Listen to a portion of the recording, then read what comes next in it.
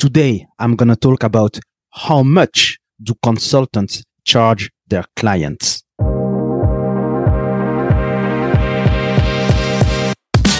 Welcome to the Consulting Lifestyle Podcast.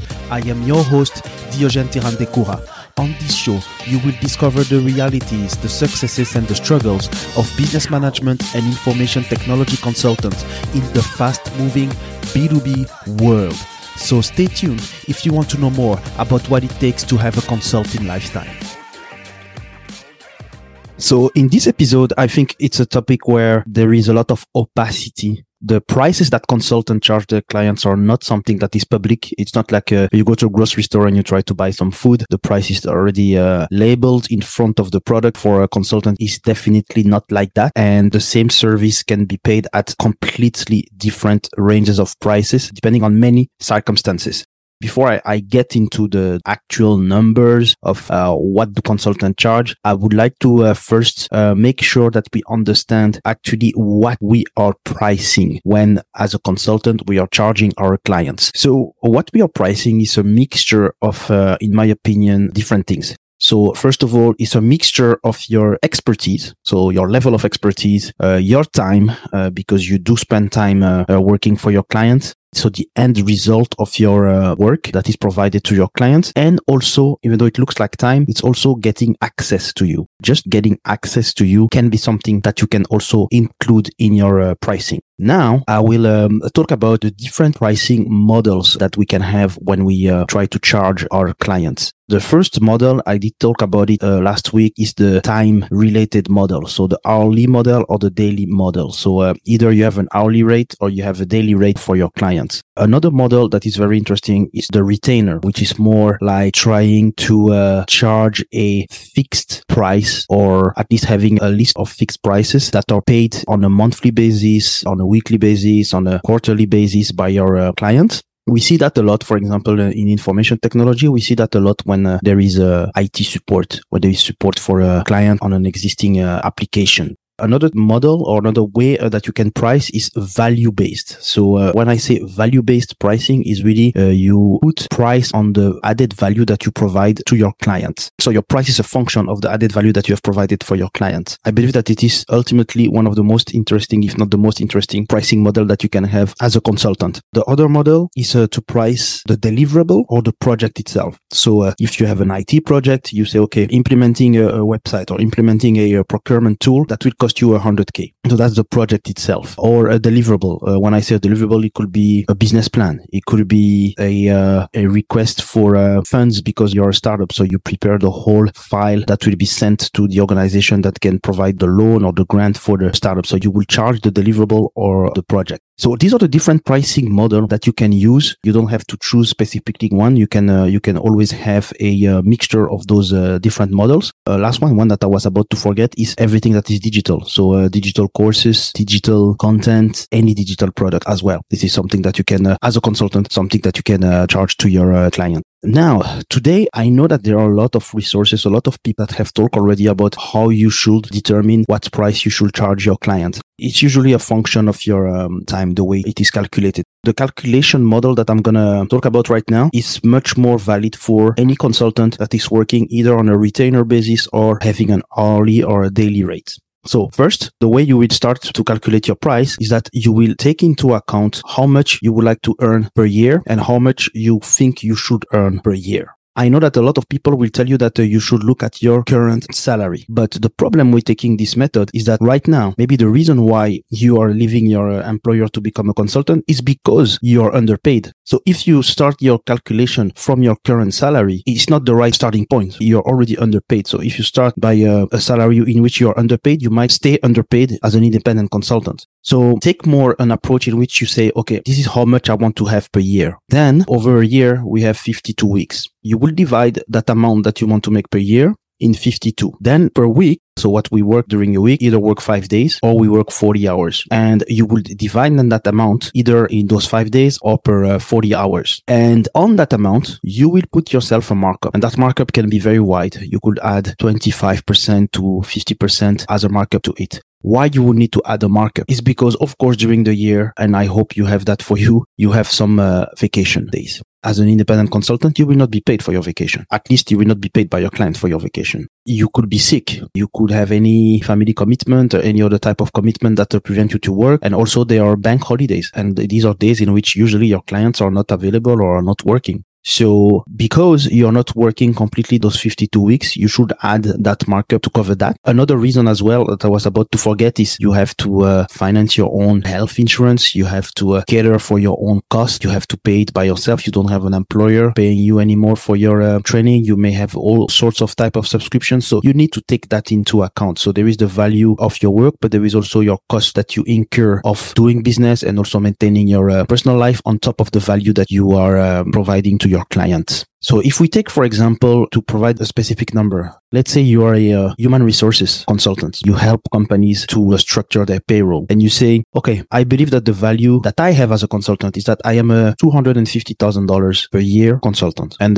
you take that $250,000 and you divide it in the number of weeks, so 52. And you find yourself with a little bit less than $5,000, so like $4,800. And those $4,800, you divide them by 40 and you get to $120 an hour. Then on top of that $120 an hour, I was talking about the markup, and that markup that could be between 25 and 50%. You will find yourself being a consultant that costs in average $150 to $180 an hour. That's one completely hypothetical example as to how you could price yourself as a consultant. And if you listen to this episode and you try to do this exercise by yourself, I will really encourage you to let me know what you think about what your value is, and if you are happy to share it, and what the calculation led to you, and how did you feel when you saw that calculation about what should be your hourly rate or your daily rate, and how does that translate? If you favor a retainer model, or if you favor project-based work, favor value-based pricing, how does that translate into that? Now, I was talking about market rate and the fact that, okay, within the pricing that you have a market rate, and inside the market rate, you can say, I think that I am a low end, I am a mid-range consultant, I am a high-end consultant. Let's get into that and understand across the B2B consulting industry, who is actually more on the high end, more on the lower end, or in the mid-range of prices per consultant. So at the very top, when we talk about B2B consulting, we have the Global Strategy Consulting Firm. This is information that I found on a website called consultancy.org. I'm going to put the link to that in the show notes, by the way. But yes, the global strategy firms are the ones that have the highest revenue per consultant in average. And that average is between your $450,000 a year towards $600,000 a year. And this is an average. So that really means that maybe some people are making a few millions, while others are making maybe $200,000 or $100,000 a year in those companies. But that average is very big. It's really huge. So when I talk about global strategy firms, it's your,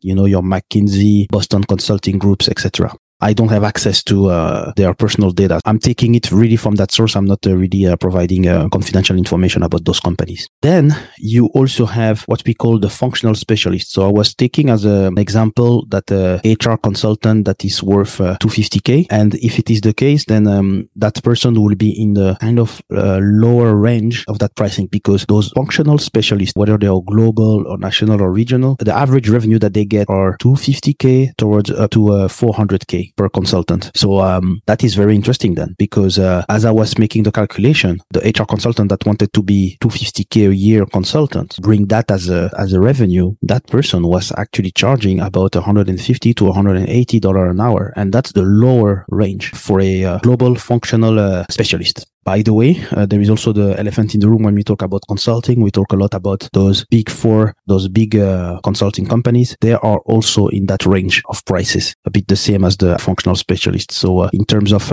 average revenue that they get from their own consultants, it's also in between those, in average, those $250 to $400K per year. And then in the lower range, and low in terms of consulting, there's more the small and medium-sized technology consultant, medium-sized accountant, and some technology firms. So why technology firms are at the bottom? It's also because there is a business model in which a lot of outsourcing is done, and that outsourcing is usually done in countries that are not in the Western world. So the salaries and the prices sold to clients could be lower. And for those type of companies, so the technology firms, small and medium-sized companies, medium-sized accountant, we have in average a revenue that can go from about 100K to 50K. So I hope that all those prices that I have mentioned, they help you, or they provide you an idea about how much maybe you should charge your client. But in my opinion, my main message would be this one. If you want to choose a pricing model and you want to set a certain price, you have to be aware of your market. But first of all, you really have to think which pricing model will be the one in which you maximize your chances to be excellent. Not to be good, but really to be excellent. If you know that you are comfortable and that you will be at your best as a retainer consultant or a value-based consultant, go towards that. I mean, don't hesitate and go towards that, because the important thing, what will be very important for you to be able to charge high, is that you're excellent at your job. And consulting it's a huge referral game. It's a huge personal reputation game. And your reputation is usually a combination of your personality and your level of excellence. That level of excellence is crucial.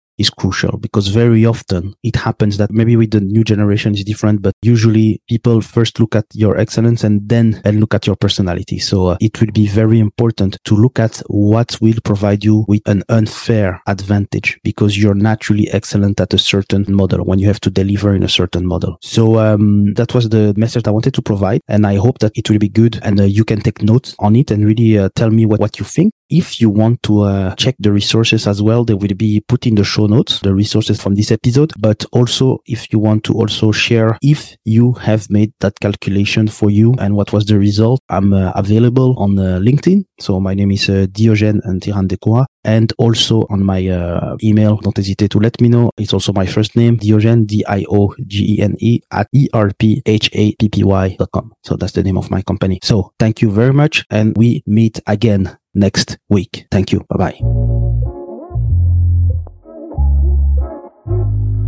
Thank you for listening to the Consulting Lifestyle Podcast. Leave a review on iTunes if you have enjoyed the episode, and subscribe to the podcast so that you get notified to hear other episodes with your host, Diogène Tirandekura.